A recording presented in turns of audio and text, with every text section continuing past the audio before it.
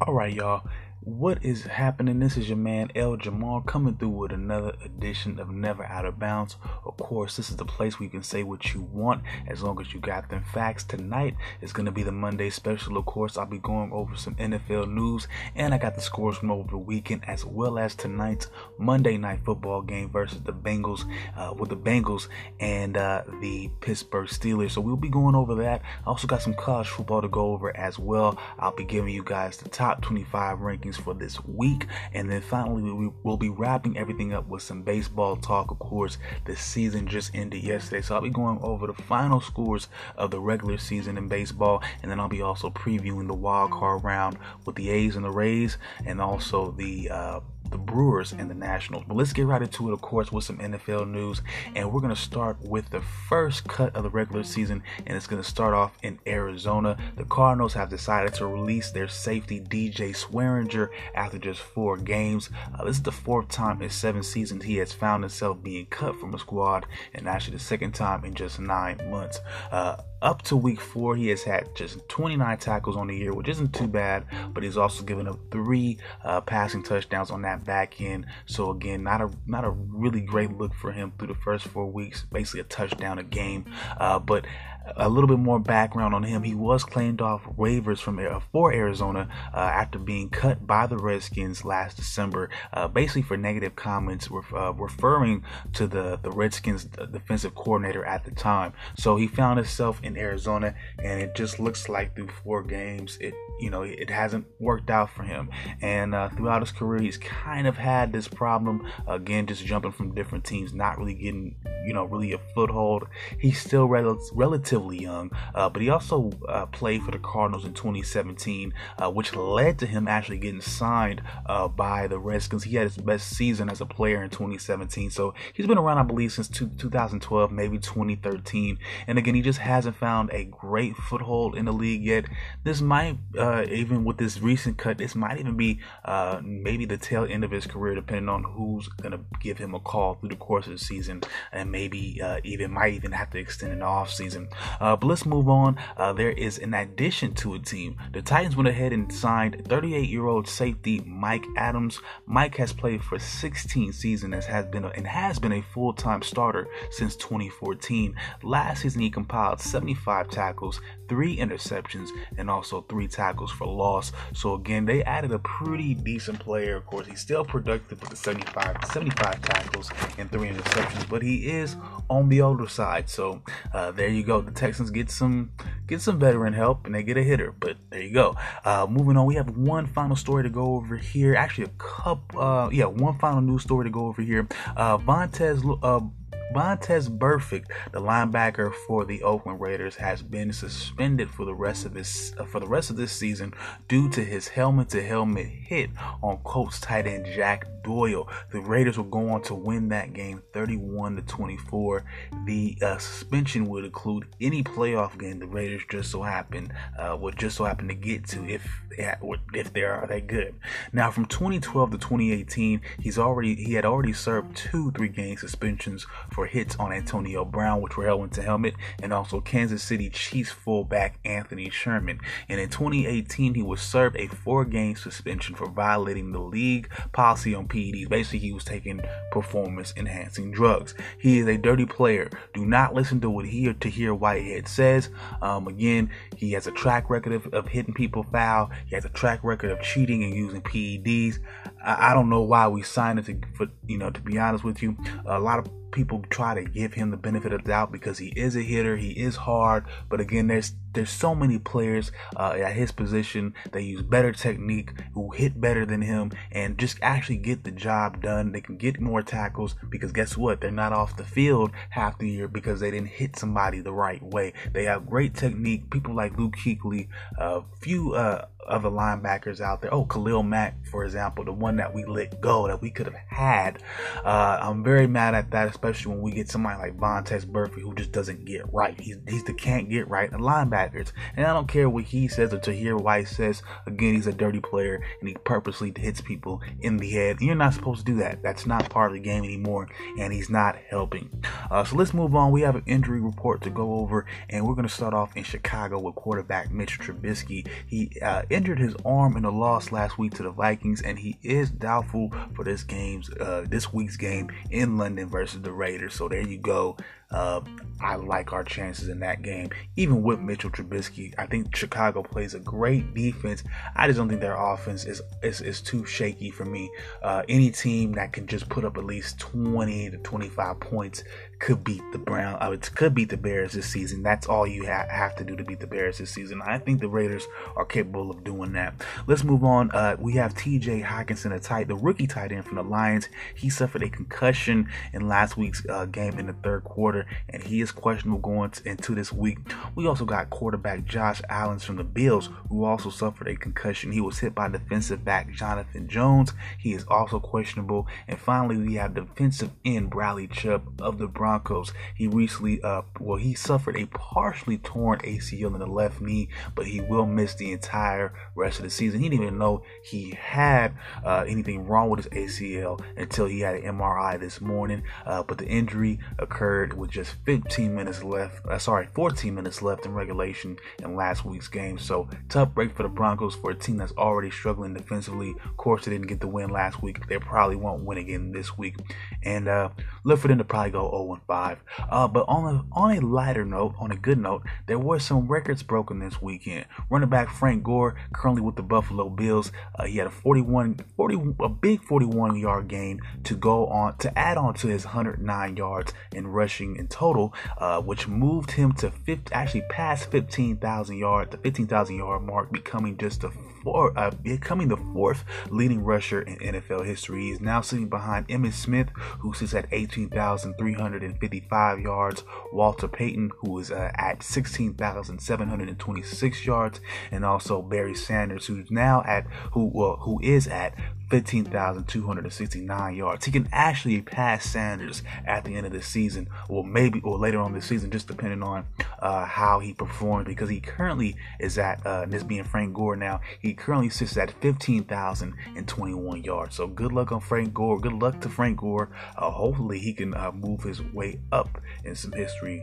as well. We also got some history coming from Larry Fitzgerald. The Arizona wide receiver has moved to second all times in receptions behind Jerry Rice.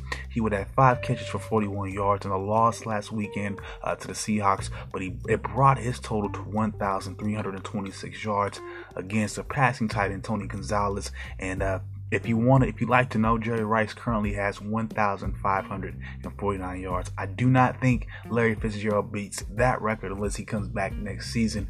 And with the way this season has been playing, and the way he was very critical about the team not winning this game, despite him getting his historical achievement, I don't think he might want to do that. He's been very down lately about the performance of his team and him not really being able to lead the team to victories like he used to. So I do not think he puts up with this too much longer. I think he's athletically still capable. He's a very great receiver. I don't mean to be negative about him or put anything on him negatively, but I think for him, I think he might just want to walk away at some point in time. But let's move on to the scores from over the weekend. We got a lot of action to talk about, but let's get right through it. We have the Giants getting the best of the Redskins here in some NFC East action. 24-3 was the final score there. Up next, we have the Chiefs beating the Lions 34-30. This one was a little bit closer than I believe anybody envisioned, including myself. The Chiefs move on to 4-0, and the Lions are at 2-1, and of course, they have the tie. Let's talk about the stats in this one for the Chiefs. They were led offensively by quarterback Matt Mahomes, who went 24 of 42 for 315 yards. He also had 54 rushing yards as well. LaShawn McCoy, the running back, he would lead all Kansas City rushers with 56 yards on the ground. He also would get a touchdown as well. For Travis Kelce, he would lead all Kansas City receivers with 7 catches catches and 85 yards. Wide receiver Sammy Watkins will provide 3 catches and 54 yards as well. On defense, the Chiefs were led by linebacker Damian Wilson, who had 8 total tackles. Defensive tackle Derek Ninati, who had 8 total tackles and a sack, and safety Tyrann Mathieu, who had 6 total tackles and a sack. And as a team, the Chiefs will force 4 total sacks. Moving to the Lions on offense, they had quarterback Matthew Stafford, who had a pretty good game, 21-34 with 291 yards. He also threw for 3 touchdowns. Running back Kerryon Johnson would lead all running backs with 125 rushing yards. Wide receiver Matt Jones would lead Detroit receivers with 3 catches and 77 yards. Wide receiver Kenny Galladay, would have 5 catches for 67 yards and 2 touchdowns. And the rookie T.J. Hockenson, before the concussion, would also get a receiving touchdown as well. On defense, the Lions were helped out by their safeties Tracy Walker III. He had 12 total tackles, and Tavon Watson had 10 total tackles. We're gonna move on to the Titans and the Falcons. The Titans will end up winning this game 24-10. The Falcons, they are in a dumpster fire. I believe Dan Quinn gets fired at the end of the season. I don't think they do it mid-season, but I think this is the end for Dan Quinn. And the Titans, I don't know what to make of them yet. Good win though, good win. Moving on, we have the Browns storming to get a good win here. We have a 40-25 victory here against the Ravens, the AFC North divisional rival. Good win by the Browns. I'm still not completely sold on them, but good look to them. That's a good positive thing. 40-25 is the final score here. My favorite game of the day, of course, because it was my favorite team, the Raiders. They get it done 31-24 against the Colts. Like I said, the Raiders get it done, and both teams are now at 2-2. Let's break down the stats in this one. For the Raiders, they were led, of course, offensively by quarterback Derek Carr, who went 21-31 for 189 yards. He also had 2 touchdowns as well. Running back Josh Jacobs will lead all Raiders rushers with 79 yards on the ground. Wide receiver Trevor Davis would also have 74 yards and a touchdown. Tight end Darren Waller, of course, just keeps having a pretty damn good season. Yesterday, he would go on to have 7 catches and 53 yards. And wide receiver Terrell Williams and the rookie tight end Foster Moreau would also add into the scoring fund with actually receiving touchdowns for the both of them.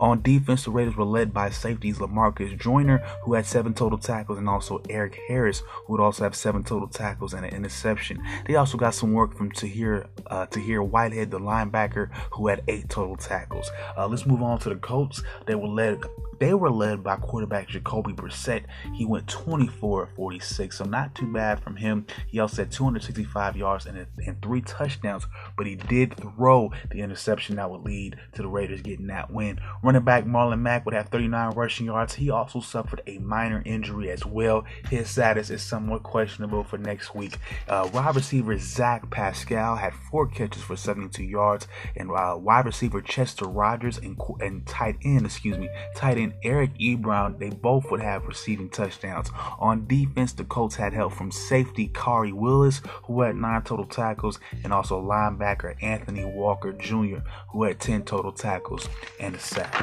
Let's move on. We got the Patriots beating the Bills 16-10. Tom Brady is looking older. It's coming. It is coming. They're going to slow up. One of these quarterbacks, we already see Ben Roethlisberger, he's out. Eli Manning, he's been benched. This generation of quarterbacks is slowly coming to an end. Tom Brady looked very human yesterday.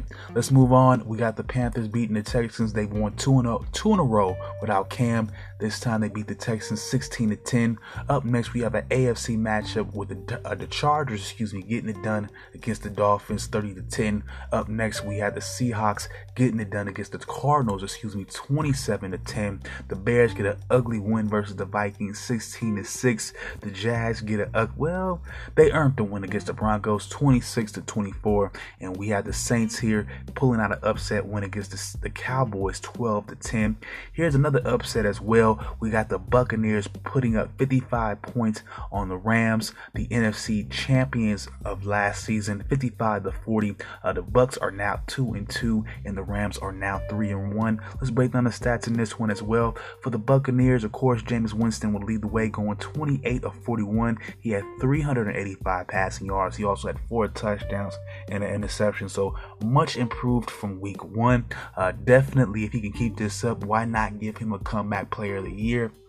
Hey, he's maturing, obviously. Running back Ronald Jones Jr. had 70 rushing yards. He also had a touchdown. Running back Peyton Barber also had a rushing touchdown as well. Wide receiver Chris Godwin would lead all receivers with 172 receiving yards. He also had 12. Actually, yes, he also had 12 catches and 2 touchdowns. Wide receiver Mike Evans would go on to have 4 catches and 89 yards as well as a touchdown. And tight end Cameron Brate also had a receiving touchdown as well. On defense, the Buccaneers got help from defensive back MJ Stewart. He had 9 total tackles, and linebacker Levante David will go on to have 7 total tackles and an interception. The Bucs as a team would force 3 interceptions alone. Moving on, the Rams, of course, Jared Goff will lead the way for them, going 45-68 for 517 yards. He had 2 touchdowns and 3 interceptions. Todd Gurley will have 2 rushing touchdowns, but nothing really to speak of in terms of rushing yards. So again, I didn't really see a whole lot of balance from the Rams again this week. It might come back to cost them in the going deeper into the season. Wide receiver Robert Woods will catch 13 passes for 164 yards. And wide receiver Cooper Kupp will go on to have 9 catches for 121 yards and a touchdown. And tight end George Everett would have a receiving touchdown as well. On defense, the Rams were led by safety Eric Weddle, who had 15 total tackles, and also the OG linebacker Clay Matthews back in the old town, well, at least for the hometown team. He had 5 total tackles and a sack. For Monday Night Football, of course, it was an easy win for a team that has had some ugly first 3 weeks of the season, but the Steelers were able to get it done against the Bengals 27-3. Again, not much to speak of here in terms of what the Bengals were able to do, but let's break down the stats real quick. For the Steelers, of course, Mason Rudolph, the quarterback, in my opinion, had somewhat of a breakout game, going 24-28 for 229 yards. He also threw 2 touchdown passes as well. Running back James Conner would have 42 yards on the ground, but he also would catch 8 passes for 83 yards and also a touchdown. Running back Jalen Samuels would have a rushing touchdown, and wide receiver Deontay Johnson would have 6 catches, 77 yards, and also a touchdown. On defense, the Steelers got work from the linebacker Mark Barron. He had 11 total tackles and an interception, and linebacker Devin Bush would have 9 total tackles and a sack, and defensive end Cameron Hayward were going on to have 6 total tackles and 2.5 sacks. As a team, the Steelers forced 7.5 sacks, so balling on defense, pretty much balling on offense. Pretty much an easy game for the Steelers. For the Bengals, like I said, not much to say here. Quarterback Andy Dalton, of course, he got the start going 21-37. He went for 171 yards. He also threw an interception. Running back Joe Mixon led all Bengals rushers with 62 yards on the ground, and wide receiver Alden Tate will go on to have 4 catches for 50 yards. On defense, the Bengals got help from Nick Vigil at the linebacker spot with 11 total tackles, and also safety Sean Williams. He had 9 total tackles. I'm going to take a quick break, and when we come back, we're going to be breaking down some college football. I'll be talking about the top 25 rankings for this week. All right, y'all, I'll be right back.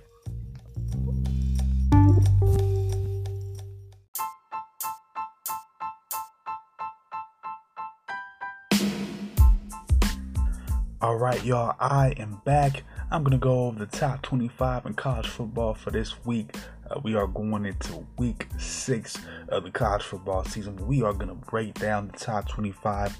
We're going to start off at the bottom with 25, Texas A&M, they are 3-2 on the season. At number 24, we have SMU, aka Southern Methodist University, out there in Dallas, Texas. They are 5-0 on the year. We also got number 23, Virginia, here at 4-1 after the loss to Notre Dame. At number 22, we have the 5-0 Wake Forest Demon Deacons. The last game was a win, 27-24 at Boston College. They average about 515 yards per game, and they also average about 202 rushing yards per game. So very potent offense, very potent on the ground as well. They do give up about 21 points they do give up about 21 points defensively, though. So games with them are a bit close. Again, they don't score a whole lot of points. So especially, like I said, with last week's game, it was a 3-point spread. That's pretty much how their games have been going down this year. But again, they are 5-0. So good luck to the Wake Forest Demon Deacons again, holding down a spot in the top 25 this week.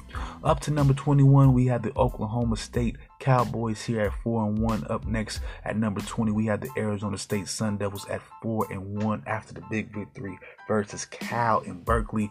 Up next, we have at number 19, Michigan at 3-1. At number 18, we have UCF, aka Central Florida, here at 3-1. Up next at number 17, we have Utah at 4-1. And at number 16, we have the team with the blue turf, Boise State. The Broncos are currently 4-0 on the year. Their last game was a 30-19 win versus the Air Force Academy. We're going to talk about some stats leaders here from this team. They are led by quarterback Hank Buchheimer, who has a 63.5% completion percentage. He's thrown for 1,190 yards this year for six touchdowns and three interceptions.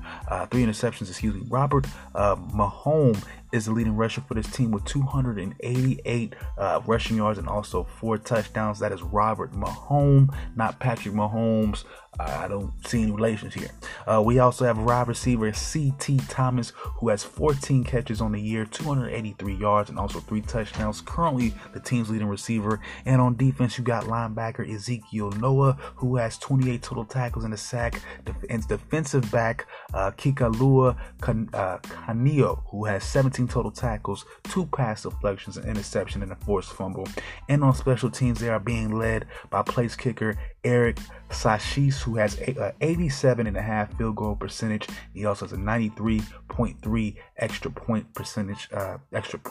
He also has 35 points he added to that Boise State team as well. So they're firing on all fronts. They are currently second in the Mountain West. At number 15, we have Washington at 4-1. We also have number 14. We have Iowa at 4-0. At number 13, we have the Oregon Ducks here at 3-1. At number 12, we have Penn State. The Nittany Lions are currently at 4-0. At number 11, we have Texas at 3-1. And at number 10, we have Florida. The last game was a win, 38-0 versus Towson. They only allow 8 points a game. I think about 8.8 points a game, which is good enough for 5th.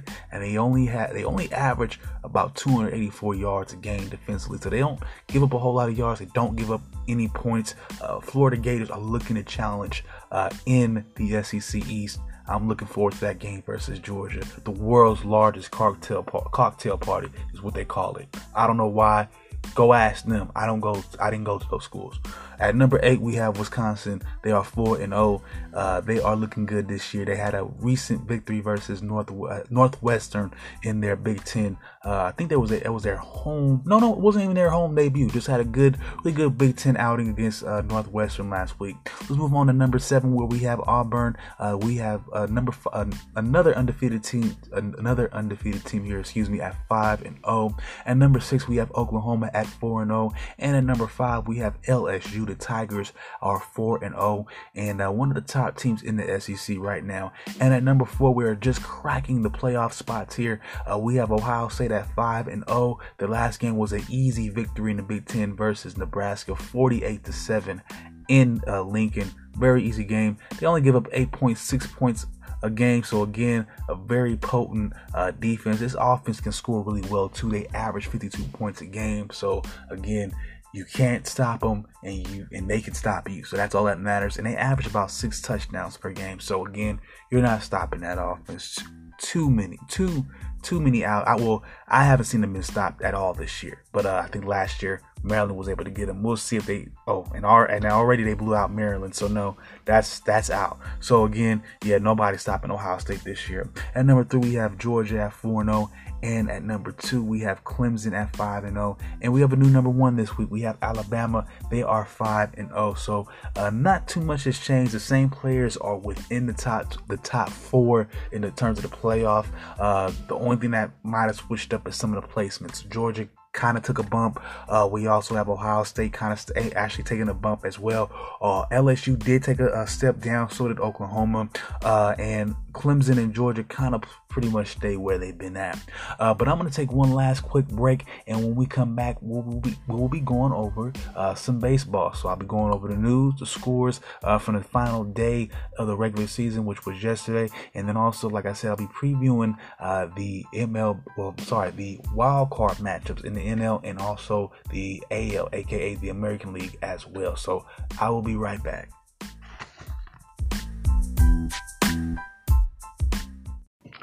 All right, y'all, I am back, and I'm going to wrap this up for today.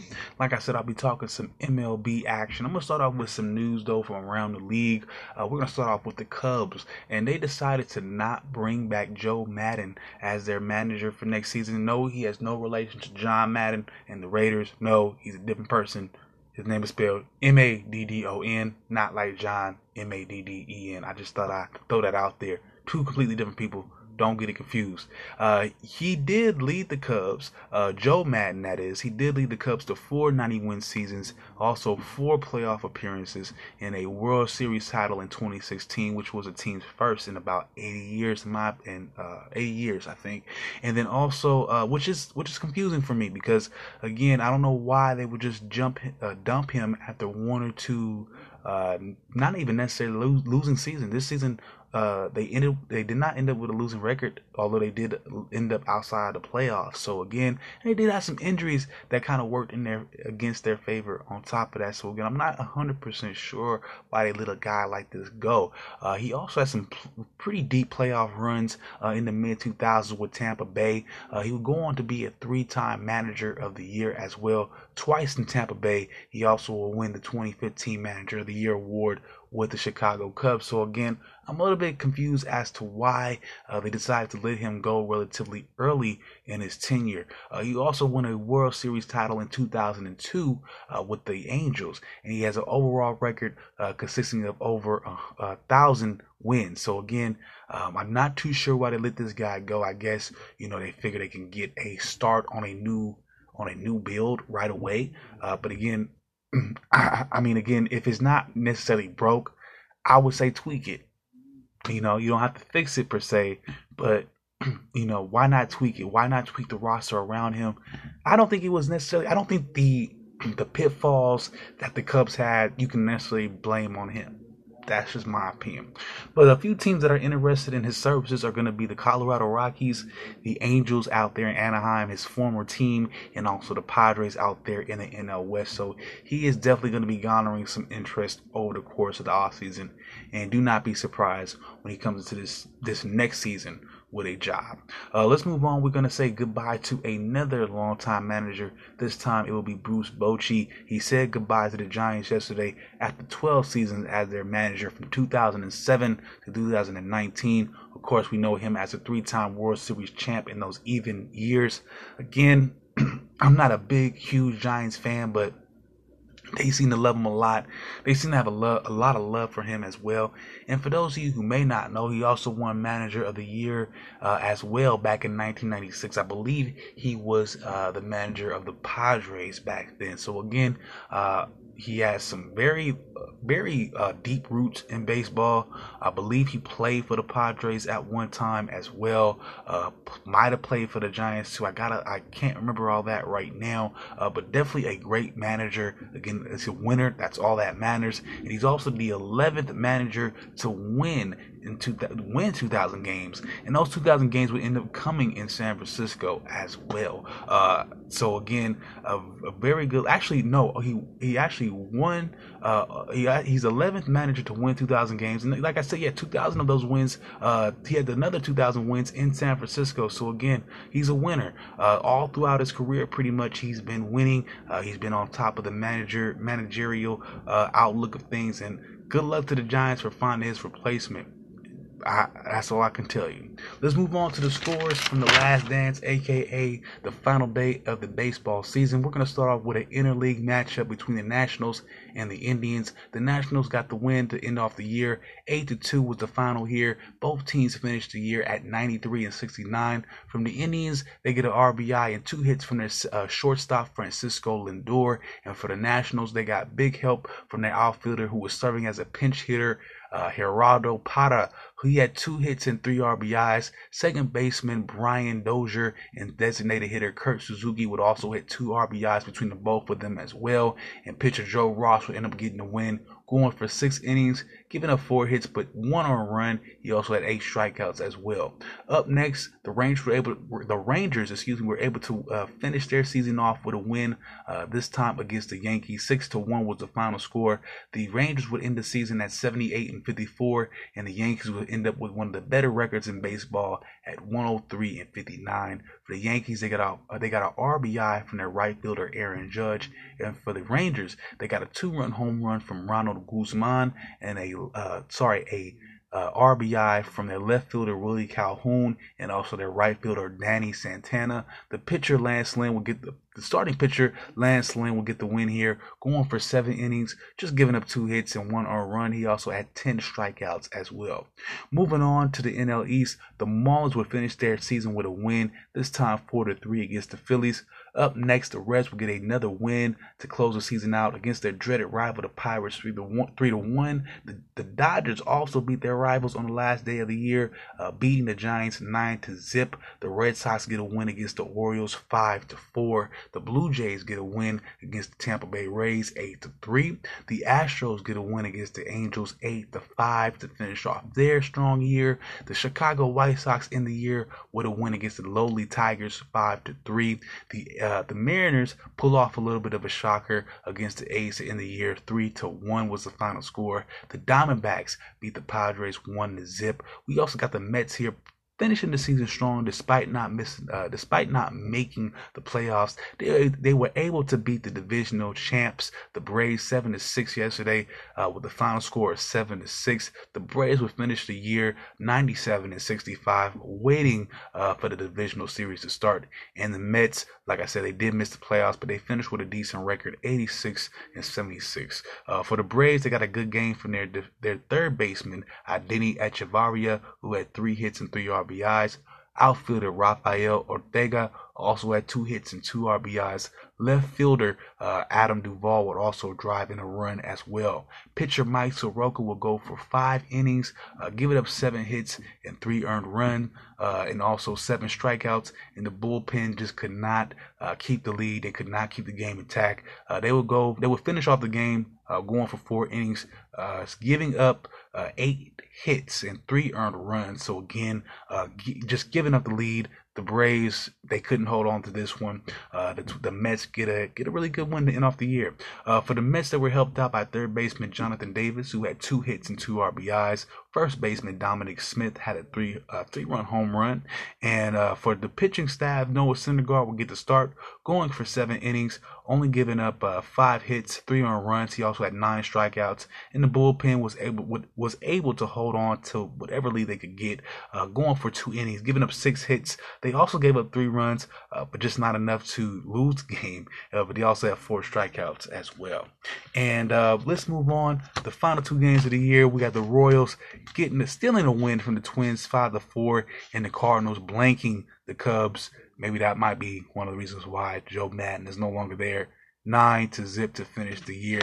Of course, we already know about the Cardinals holding on to that divisional crown Of course, that leaves the Brewers going to the wild card, which leads me to my wild card matchups. Of course, the playoffs start tomorrow with the Braves taking on the Nationals in the National League wild card game.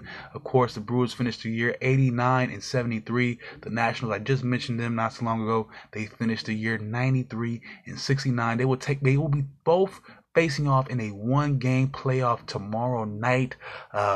This will be a close one to call.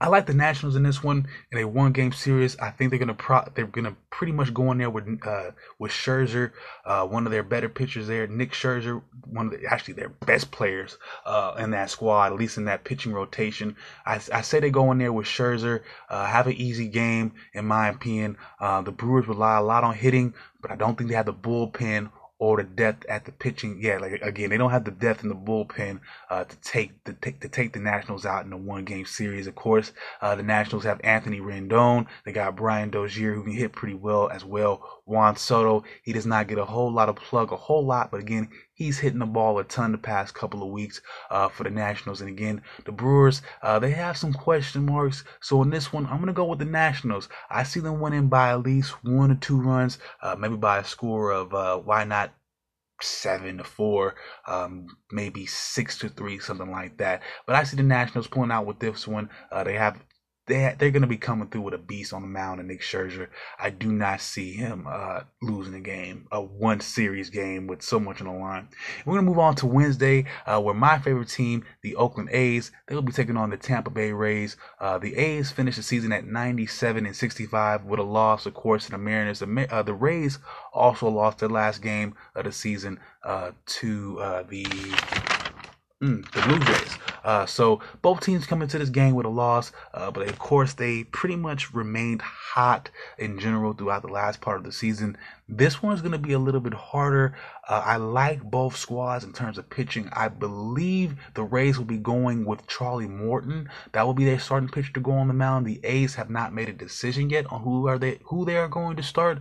But again, I believe whether it's Tanner Roark or maybe it's Homer Bailey or even Sean Manaea, I definitely like the A's chances. I've already talked to you guys about them. They are my sleeper pick. If they're able to get past this game with the Rays right here, I think they can cause some trouble. Again, they've played some very interesting games with the Astros. So if we get past the Rays, that will be who we are playing in that ALDS, the AL Divisional Series, the American League Divisional Series. So technically you can call it the first round of the playoffs, the divisional round of the playoffs.